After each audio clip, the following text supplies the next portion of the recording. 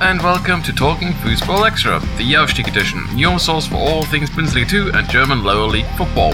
On this episode, we're once again shining a light on how things aren't really what they seem like over at HSV. We're wondering what Alexander Zorniger has been putting in Greuter's tea, and we'll tell you all about a Kreisliga team that has more followers on Instagram than Werder Bremen and HSV. My name is Nick Wiltang, and I'm delighted to be joined by one of Bremen's best and finest Instagrammers. I am, of course, talking about the Instagram legend, Jasmine Barber. That's so nice of you. I hardly think about my Instagram. And yet you are a legend. Anyways, if one wants to gloat about things going incredibly badly for HSV on a regular basis on a podcast, one does need a St. Pauli fan, and ours over the last year and a half has been Mike Krickemeyer. How are you doing, Mike? Yep, I'm doing fine. Thanks, Nick. Glad to be here and looking forward to the show. Great. We'll be back in just a jiff with all the latest from the Bundesliga 2.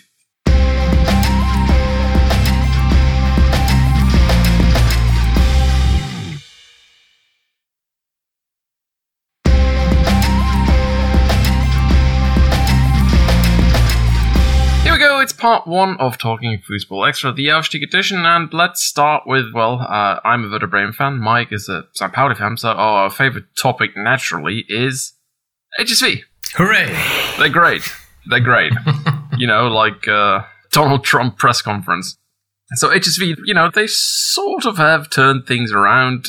It seemed this weekend they won 4-2 against Sandhausen, which meant that they are going to stay in second over the long winter break. But, you know, in the aftermath of that win, there were actually a couple of stories that came out that actually made things look slightly more chaotic for them, as they always do at HSV. So, Jasmine, why don't you pick one of those two stories and explain what happened? Yeah, so I think quite surprisingly, because we haven't had a interesting doping story in a while. And it turns out, news came out that Vuskovic, their central defender, had been banned for doping. It's very early in the investigation. Apparently he came positive up for the substance called, I'm not going to do this name any justice, erythropoietin, also known under the short form EPO, which is good for people who can't speak like me, during one of their drug tests. They're really surprised of this, the club is, they said in a statement, and the second they knew, they took him out of training and for games just to make sure there was no further damage to him and the club. So far, everything's been compliant, so none of their results so far are at risk. And some of the things that have come out about being tested positive for this substance is that apparently that you need to go quite a few times to get this substance if you're receiving it and doping. So he would have been away from training a lot.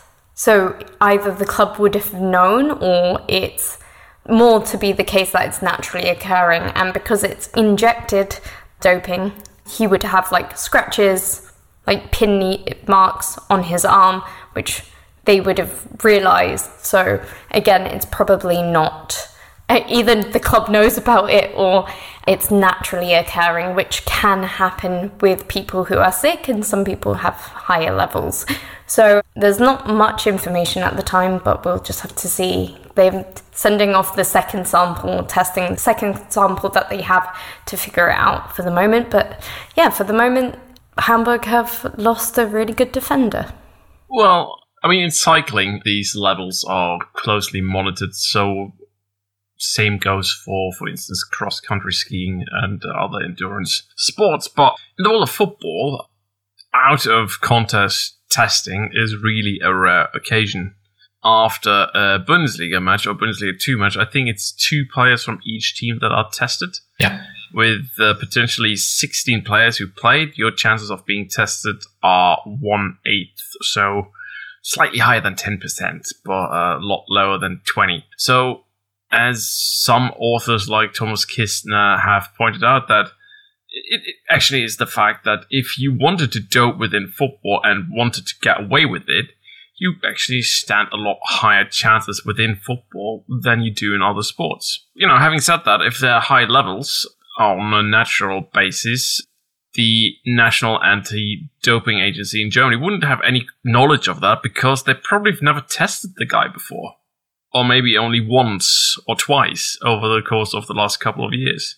Which speaks to the fact that on a more general basis, you could say that football has a problem in monitoring its own players. And, that might actually be the biggest thing that this case is actually showing. Having said that, I think there are a lot of other things that are problematic within the world of football in terms of the drug use that is legal, especially NSAIDs, because those are popped out like Smarties in locker rooms, according to former pro Neven Subotic. So, there's a lot of problematic areas here and a lot of room to get away with stuff that you shouldn't be able to get away with. Anyways, that is that. Mike, what's the other story? Maybe we should add some consequences that might happen for him, because if they open up the B probe, and they do, of course, and he will stay positive, and there are no other explanations for it, he will be banned for at least 2 years, probably 4 years, which, of course, at his age and at this point in his career would be a disaster for him, as well as for HSV. HSV got a transfer offer for 10 million euros in the summer. Then they did not accept it. The contract is running until 2025. And as they need, and we will come back to that in the next bullet point, but as they need to rebuild the stadium for approximately 30 million euros until the European Championship in 2024. They are desperately looking for money, and I'm sure that they do have a transfer profit of Majo Vuskovic in the next summer on their list. And this is not going to happen if he is banned for doping. So, entertaining weeks ahead of us, I think. Right. So how are HSV finances, since you brought up the topic? They are great, of course, as always. For the first time since, I assume 1887, they do have a profit of 1 million euros for the last season. And they are really happy about this. And there's an article in The Kicker who praised them for that. And the sun is shining and everything is so fantastic at HSV. Okay, on the other hand, they got a 23 million help from the state of Hamburg 1 year ago. I think it's not included in this in this amount. But without that, they wouldn't have been able to cover all the transfers, and the financial situation would be a lot worse. And of course, it also doesn't take into consideration that they need to do this 30-40 million rebuild of the stadium until the European Championship. So if you read that article in Kicker, you shouldn't take that as the whole truth. There are some more details to this, and the financial situation at HSV is not as good looking as they would like you to believe. Well, anyways, if you travel to the European Championship in 2024, the city of Hamburg will welcome you to the Klaus-Michael Kühne Stadion. Anyways, moving on, we do have a Herbstmeister in the Bundesliga 2, and it's egg on FaceTime for me. And for me, yeah. And for Jasmine. We were all wrong. Because we predicted, or at least I did, that Thorsten Lieberknecht was going to be goner by this winter. That Darmstadt didn't replace the players that they lost adequately, and that they, weren't going to be at the top half of the table like they were last season, and here we are. 1 loss in 17 matches. Damn, how did we get here? Honestly, I'm not quite sure. If anyone who's watched Darmstadt games, they will know that it hasn't been plain sailing as their results seem. I don't know how to really put it. It just, sometimes it looks like they're always going to draw. as I predicted the other day against Magdeburg, it just seemed like it was going to be a 0-0 draw. And I predicted on Twitter that this is going to end up in Paddy Pfeiffer scoring a set-piece goal to make it and win 1-0. And that is exactly what happened around 8 minutes later after I sent that tweet. Their play is a lot more boring compared to last year. It takes a lot more time for them to figure out their opponents. They're a lot more defensively based than last year. Goals aren't flowing as much as last year either. And I went to dig a little bit deeper, and especially when it comes to like goals conceded, shots conceded, and XG, all of those little things, it kind of matches what we're seeing. They're better in defence, but only slightly, but they're still only 6th in the league on expected goals conceded, or allowed, sorry, and they're 7th on XG. So it does feel like the curse of Herbmeister. Obviously, the last 5 Herbmeisters have failed to be promoted, and also apparently 40% of Herbmeisters throughout Bundesliga 2 history have failed to go up too. So it's a long-running, bad juju to be Herbmeister, and Hamburg are probably a little bit glad, seeing as the last 3 of the last 5 times was there, that they are not first for once. So yeah, I don't know how Darmstadt do it. I love the team, obviously, but yeah, I feel like this bad curse might rear its ugly head again. Well, now that we predicted Darmstadt to go under by Christmas, and they haven't, let's predict that they will until the summer and see how we fare this time around. I mean, what's the definition of insanity? Quickly. Doing the same things, expecting a different result. Correct. One of the teams that actually held them to a draw was Greuther Fürth. And now Greuther Fürth we talked about because they suddenly found out that once Mark Schneider had turned things around ever so slightly, taken 4 points out of 2 matches, they said, well, great, you have started to reach the team, you've started to produce results, goodbye, because we have someone bigger and better, and that one man was Alexander Zorniger. And my immediate reaction was, well, great, here comes RB football. You know, the Mad Hatter version of RB football. Not, the controlled, sort of Jesse Marsh approach. It's, the one from the insane asylum of RB football. But, mea culpa so far, it has worked. 3 wins, 1 draw, and funnily enough, when you hear the name Alexander Zorniger, you think, yes, right, leading 4-1, losing 7-4, that kind of thing. But so far, in those 4 matches, there have been a total of 5 goals, which, to be Zorniger football, if you look down on the stats on the average goals per game at its earlier stages, that doesn't add up. So what has happened here? What has happened? How come that Greuther Fürth suddenly, A, start winning many, many matches? 10 points from 4 matches is pretty much their best stint so far this season. And B, how come that Alexander Zorniger doesn't ship goals left, right, and center anymore? Coincidence? No, the teams he played were shit. I mean, come on, Bielefeld, Braunschweig, which Braunschweig got better, but a lot of them have played into Zorniger's game plan, and then Zorniger's team have to sit back and try and do their game plan again. I think Darmstadt's harder to analyse because they went down to 10 men and basically just shut up shop.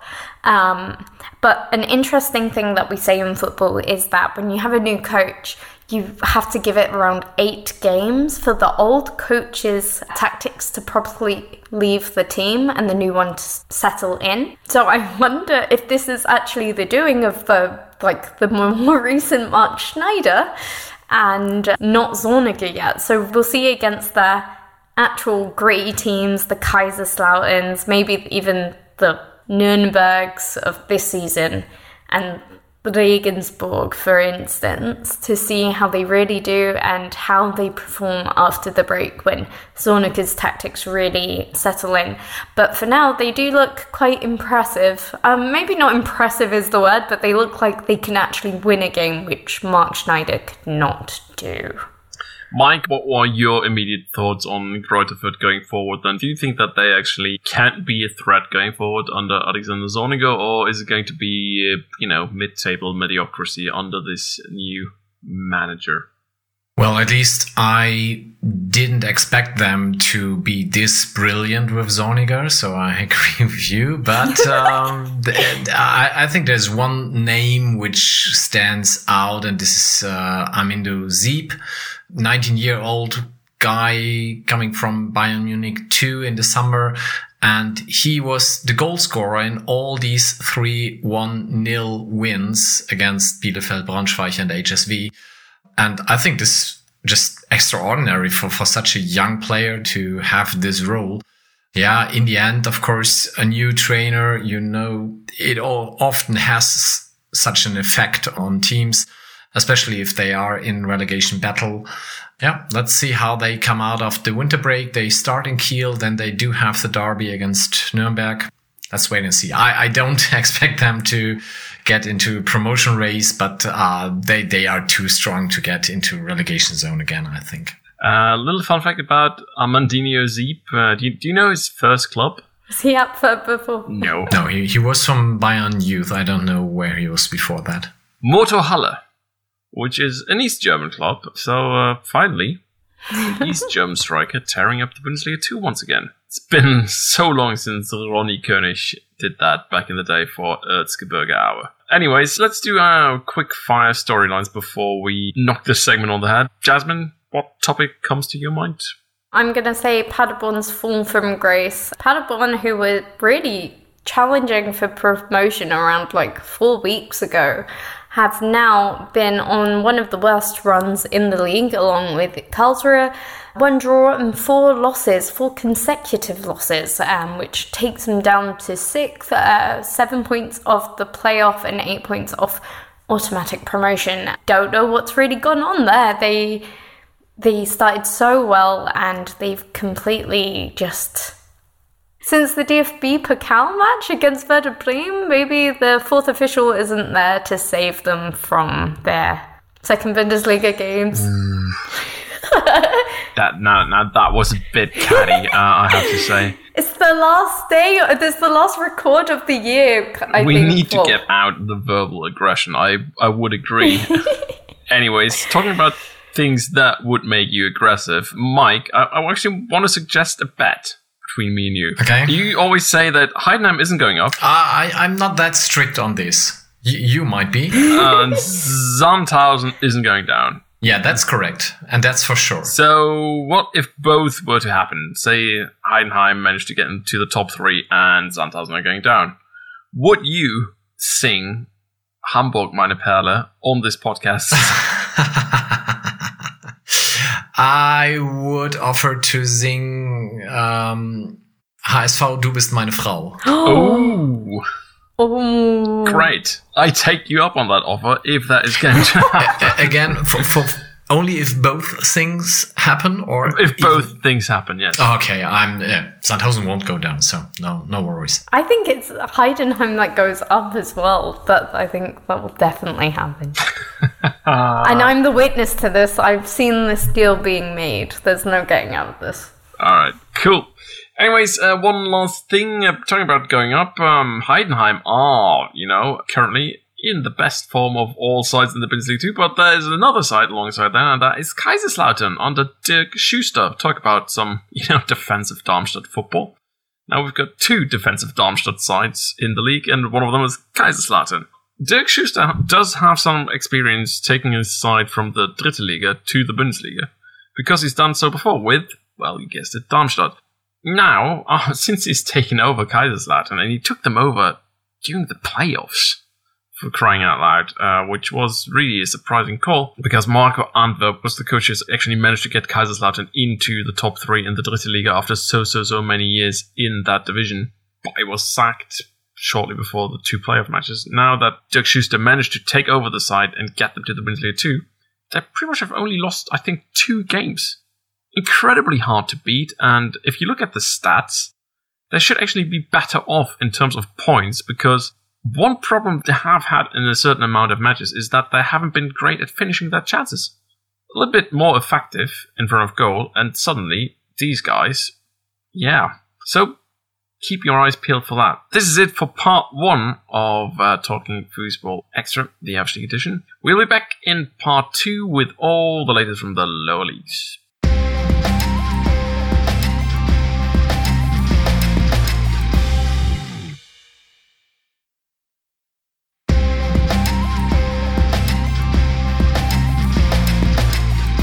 Yes, we're back again, and well, guys, Jasmine, Mike, quick question. What are you going to do in November, December? Any plans? Rest. Sure, I will go to... Oh, no way. I will go to watch the FC St. Pauli women team next Sunday when they play in TSG Burke Gretesch, which is more or less in Osnabrück. Sounds fascinating, like proper honest football. And, you know, we do like a bit of honest football, and so do a lot of ultra groups in Germany. Jasmine, you know, is there anything else going on football-wise than women's football or the League of Football? You know, anything? In my mind, not really. Although there's been a slight decision that has been made that means I have to keep an eye on maybe one player that's going to something called the World Cup, but apart from that, not really. Right, and well, when it comes to the World Cup, which is played in a country called Qatar, I don't know if you've heard about, you know, the World Cup going to Qatar and that being an outrage. Some of the fan groups all around Germany have been protesting quite a bit of late, and have been doing so for quite a while, actually. And, you know, we haven't mentioned any of those protests so far on this show, but, you know, let's highlight a couple of these protests from last weekend to show you what some of the banners and some of the protests have looked like. So, Jasmine, why don't you start with one of your favorite ones? Ooh, I really liked the Achtung Leipzig Munich one, because not only did they come with the banners that we've been seeing of Boycott Qatar, I really liked their very somber messaging over it as well. Like, every seat in our stadium represents a dead person, which is drawing awareness to how many workers died in Qatar, and also the kind of leaflets that they've passed around to inform people of why they should boycott Qatar, which I think a lot of the boycotts, as good and as eye-catching as that they are, there are quite a few people, rightly or wrongly, who don't know exactly why they should, and have not seen maybe much of the news or the things that have gone on about it. And a lot of education is needed, as well as with emotional wording to persuade. So I really like that from the Achtung Leipzig fans, because I think it did it really well to say why both are the problems. And then they also expressed their concerns over German police and incidents along with that. So how everything is a threat, and why you should do more in these kind of social issues regarding the World Cup and regarding football in Germany. And I think that's really well done.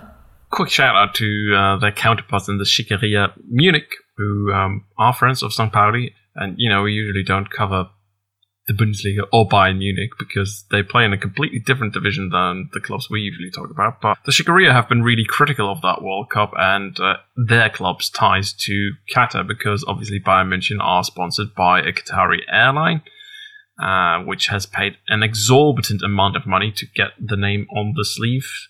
Certainly what you would consider sports washing.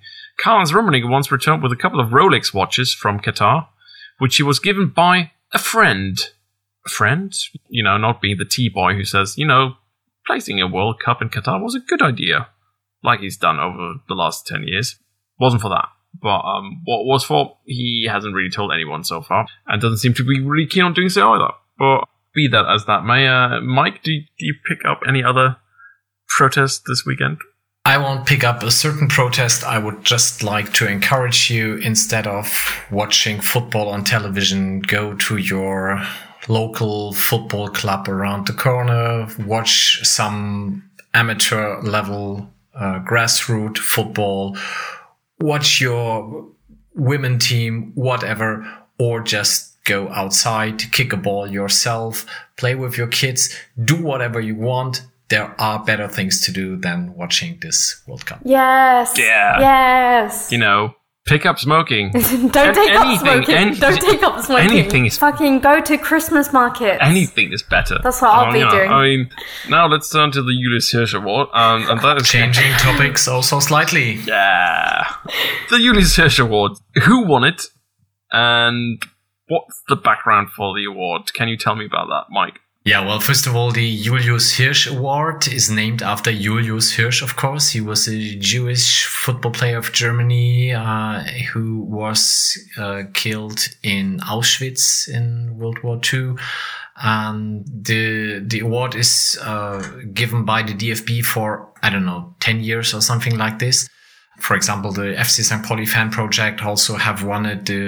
I think the Schickeria has won it some years ago because they do have, I forgot the name, that they do have an annual tournament. And one of their former chairmans. So everyone who is involved, especially when it comes to fight anti-Semitism, can apply for this prize. And in this year, it's awarded to Burak Yilmaz. Burak Yilmaz is someone from Duisburg, 35 years old, and he is very, very active when it comes to fight anti-Semitism. In his hood, he works in a youth project in Duisburg, and some years ago, 4 young people got in there and made the Hitler salute and shouted to him, "We are anti-Semites, you can't do nothing on that," and made fun of him. So this encouraged him to, get more impact, to get more involved in fighting anti-Semitism. And he brought up a project which is called Muslims in Auschwitz. And he gets to Auschwitz once a year with a group of young Muslims. And he was also awarded a prize from Frank-Walter Steinmeier, the Bundesverdienstorden, so one of the highest medals you can get in Germany for social courage. And he's the one who got this prize this year, and it's well deserved. If you want to have a read on his project, he published a book in 2021. It's called Ehrensache Kämpfen gegen Judenhass. So I doubt that there is an English version available, but he explains how he fights hate against Jewish people in that book. And it's a very good prize. I really love every single year that the DFB takes some action in this process. And well deserved for Burak Yilmaz. Yes, and this is actually one of the few good things that the DFB does, and one of the few good things that we would like to commend them for. I mean, we could talk, and the name Kai Diekmeyer has just been up in the German news once again, and in regards of Sepp Blatter and the DFB. The less said about that, the better. Anyways, let's turn our focus to something completely different once again. And let's go all the way down to the Kreisliga C, Staffel 4 in Berlin, where we have a certain team called Delay Sports. Now, they are drawing crowds that certain sides in the Dritte Liga and the 4th tier could only dream about. So how does a tiny club from Berlin with basically only 2 active playing teams, do that? I mean, how can they draw bigger crowds than many, many other sides that are considered to be professional? It's the world of content, the world of influencers, the world of TikTok, the Generation Zers, and I can't go on more than that. Yeah, correct. They just collected some players who are very, very famous on social media, either because they do play FIFA on Twitch, or they do have an Instagram account or a TikTok account or whatever. And some of them also do play very good football. And then they founded this team, started in the lowest division this year. And as all these influencers advertise these games, they attract these huge crowds for that league. And of course, to run through that Kreisliga C Staffel 4 in Berlin, you don't need to play excellent football. So it's really easy for them to be top of the table at the moment. I know they do cause a lot of issues also for the other teams, because they are not used to have some stewards at their game. They are not used to collect money from the spectators. Yeah, it is good for those teams to collect some money, but it's also not that easy to handle this. Well, anyways, as you said, it's, yes, Gen Z, and yes, I do hate kids. But anyways, these guys, they've actually managed to get more Instagram followers than HSV and Werder, which, is just goes to show how screwed up social media can be. I mean, you've got, certain people who do, play FIFA on their Instagram account or on their TikTok or whatever, and the influence that they're yielding is actually so great that they can outcompete big professional entities that's been around for over 100 years on social media. And I think it's not being helped by, anything. We had earlier in pre-season, was it Hertha Berlin pre-season friendly when they had that influencer and all the crowd kept just messing up their game? But also it's not being helped by media entities who have relied on this type of content instead of, journalism or storytelling or anything truthful. So for instance, the other week on Sky Sports News Deutschland, they had Jeremy Fragrance, who, for anyone who doesn't know who he is a German influencer, but he's known for his obsession and his knowledge of fragrances, perfumes and aftershaves and so forth. A very entertaining man. And he openly said he wouldn't be watching the game on Sky Sports that he was asked to predict. In Sky Sports England, they've done a similar thing. They brought on someone called Speed, who has millions of followers, an American who keeps on saying Chelsea's a country in England. And yeah, it's this sort of content has taken precedent in some media, and this is the domino effect we're getting of people saying, we can monetize on this, we can be famous, etc., etc. So, yeah, several routes of why this has happened can be found. And it's not all Gen Zs. There's obviously a pathway for them that has been made. So, yeah, but it's very, very fucked up how this happens.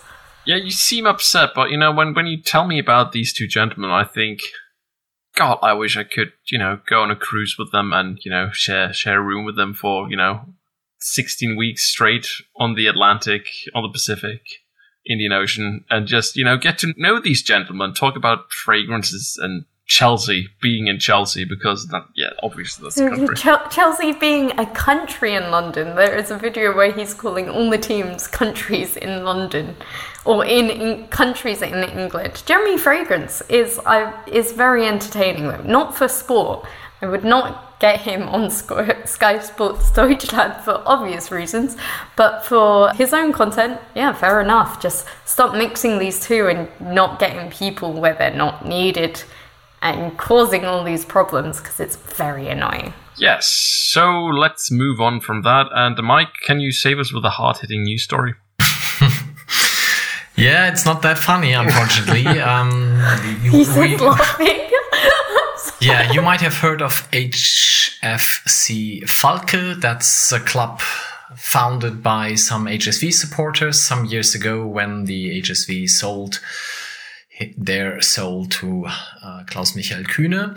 And they are grassroots football from the very heart, and they founded this club started in the lower leagues without any social media followers and at the beginning at least.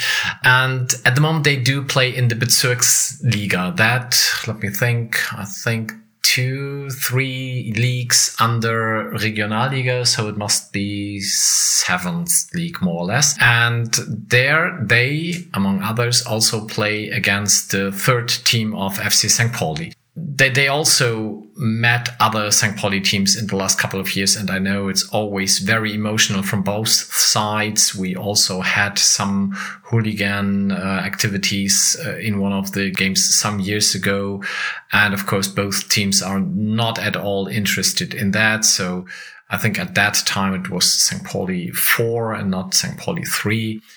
Well, it's very emotional. This weekend, they played St. Pauli 3. St. Pauli 3 at the moment is top of the league. HFC Falke is 5th or something like this. And they won at home 3-0. But the news was that one St. Pauli player hit his opponent. And this was someone who was not involved at the game at the moment, so it was a substitute player who was warming up beside the pitch, and he was hit very hard and has an injury to his, well, what is it in English? Eye hole? Eye socket and concussion, wasn't it? Yeah, eye socket, right. He needed to go to the hospital and there will be a surgery, I think today or tomorrow.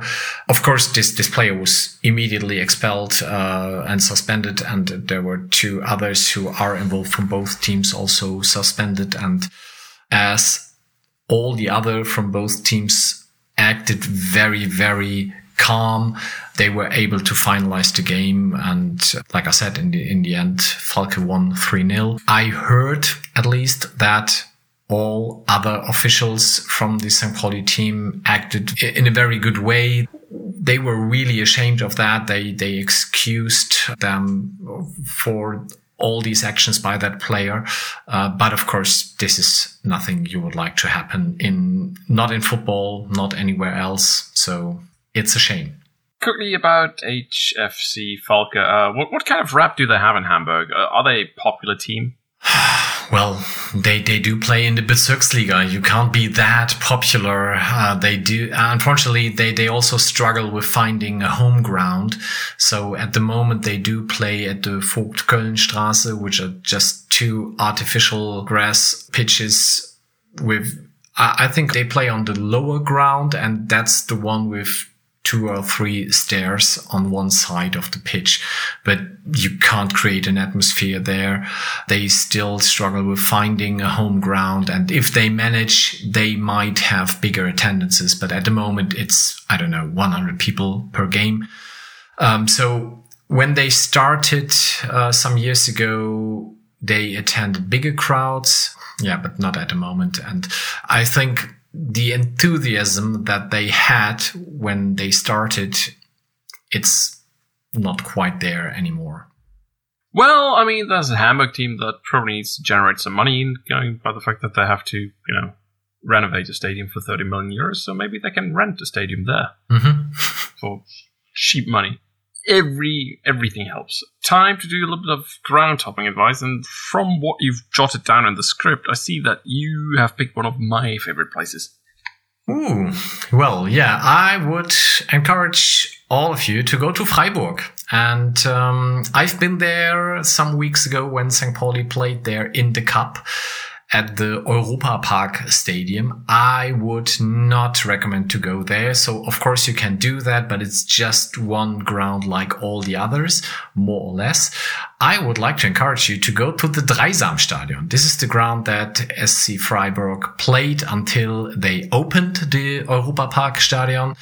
And you still have the chance to go there by visiting either their second team, who play in the third league, or you watch the women team who play in the first division and in the Bundesliga. And you can go there. The capacity is 24,000. It was built in 1954, I think. And it's, of course, called after the river Dreisam. And it's a beautiful walk from the city center to get there. And yeah, take your time, give it a visit. Freiburg actually an excellent place for some beer because it's a student town, which means there are loads and loads and loads of great pubs. And a little fun fact on the side.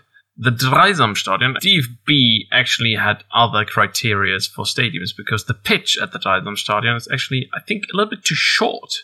Yeah, it's too short, 4.5 meters. Yeah, that's the thing. It was too short for the Bundesliga.